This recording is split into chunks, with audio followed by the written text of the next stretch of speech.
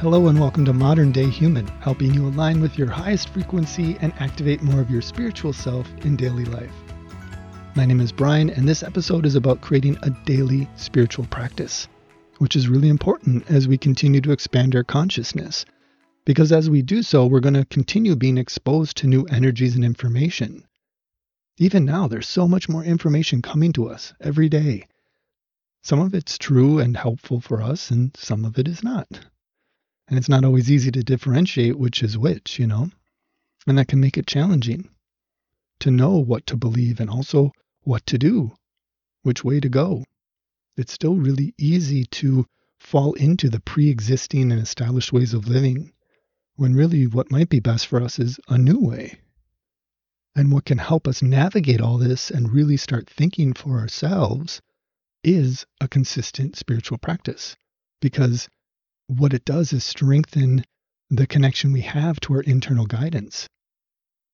That's actually how I would define it. A spiritual practice is the practice of strengthening your connection to spirit, which is the source of our internal guidance. Now, some of us are already doing a pretty good job of this. Some of us are doing this kind of sporadically, and some of us are not really doing this at all yet, which is okay. Whatever the category you fall into, I just thought it would be helpful to go through some of the steps that I believe can contribute the most towards establishing a spiritual practice and doing it consistently. And the steps are prioritizing it, number 1. Number 2, personalize it. Number 3, practice non-judgment. And number 4, ask for assistance. So let's just talk about that first one, prioritizing. Someone might not commit to a spiritual practice because they don't feel like there's enough time, which is actually not true. We all have the time that we need to do this. It's not a matter of time. It's a matter of priorities. So the truth is, they're just maybe not prioritizing it. And I totally get it. Life can be super crazy, move really fast, and be very chaotic. But that just makes it even more important to have a spiritual practice. So one of the ways that can help you incorporate it into your life, if this is the case for you, is by attaching it to a habit that's already established. And we all have a lot of those to choose from. For example, there's a routine and habit of waking up, of showering, of brushing our teeth, of making our breakfast, of getting the kids ready for school, of taking them to school, or going to work, or walking the dog, or going grocery shopping, or whatever it is. There's a lot of those routines that we have each day that are basically habits. So try allotting some time right before or after one of these habits to practice tuning into your spiritual connection. And it's helpful to place it before something that feels like a reward for you. For example, if you're a coffee person or a smoothie person, try scheduling your spiritual practice right before making your coffee or your smoothie. That way you have this natural reward built into your routine. Now, of course, connecting your spirit is a reward in and of itself, but it doesn't always feel like that, especially in the beginning. So that's why setting up a reward like this can really help.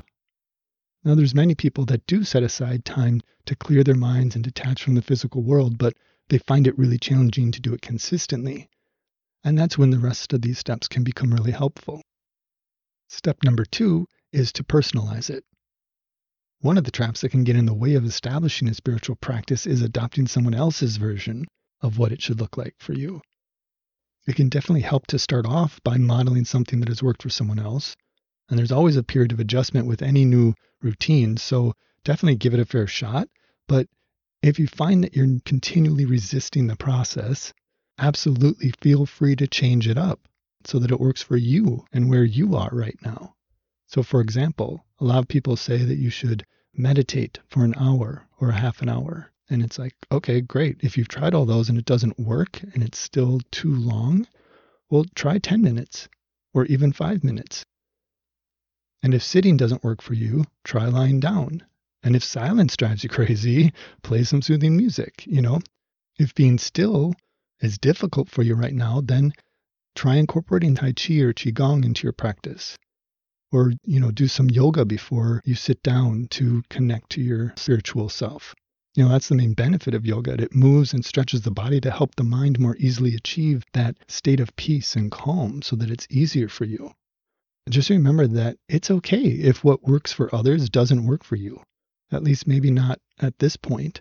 That could change, absolutely, but it's more important to accept and support yourself with where you are right now than trying to fit someone else's mold. And I know you already know all this, but I just wanted to give you that reminder because it applies to this situation just as it applies to other areas of life. And that brings us to the third step for establishing a consistent spiritual practice, and one of the most important habits that we can establish for ourselves, which is practicing non-judgment. Most of us are super talented at being incredibly hard on ourselves. We're really good at comparing ourselves against all sorts of these imagined ideals and then judging ourselves when we fail to live up to them. And it's this inner critic that we have that can often be the biggest factor in the failure or the success of establishing a consistent spiritual practice.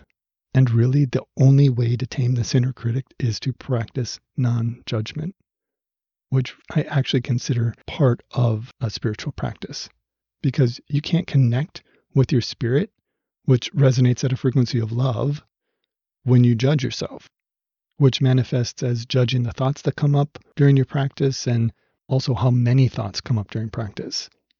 Again, what do you think it's supposed to look like for you right now? And where'd that come from? Can you just accept where you are right now and love yourself for it and then through it instead of judging yourself in your progress? That's the question. That's the challenge. Remember, our evolution is an evolution. Like, it's just that. Though that word gets thrown around a lot, but I don't think we always fully appreciate and accept the grace in that word, because what it means is that we gradually change over time. Gradually, not all at once. So part of establishing a spiritual practice is loving ourselves and loving ourselves through a gradual process of change and transformation. Remember that quote that I shared from the last episode? It is not required that steps forward be graceful, only that they be taken. That's why I love it so much. It applies to like every area of my life. I'm always reminding myself of that. And it applies here too. Now, having said that, I do want to say that there are still goals to achieve with a spiritual practice. Like, you still want to have or achieve inner peace. You still want to achieve a state of love, and you still want to connect to your inner guidance. So it is fair and it is necessary to evaluate your progress on achieving these goals. It's just from a state of love and acceptance and not a state of judgment. And in this episode, I really want to focus on achieving that state of connecting to your inner guidance and hearing the guidance that's within you. And to do this, what's required is that you're able to allow the physical world to fade away and focus on your inner world. You want to strive for inner stillness, a state of calm in which you can hear that guidance.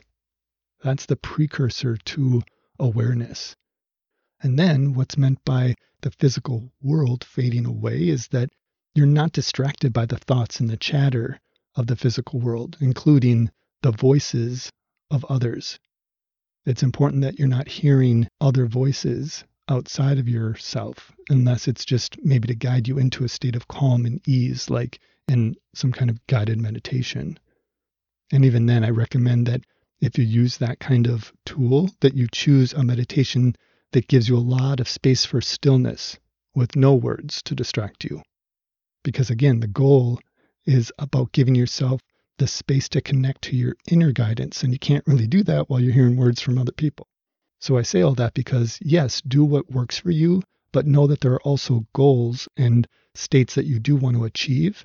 And so some things are just kind of necessary for that.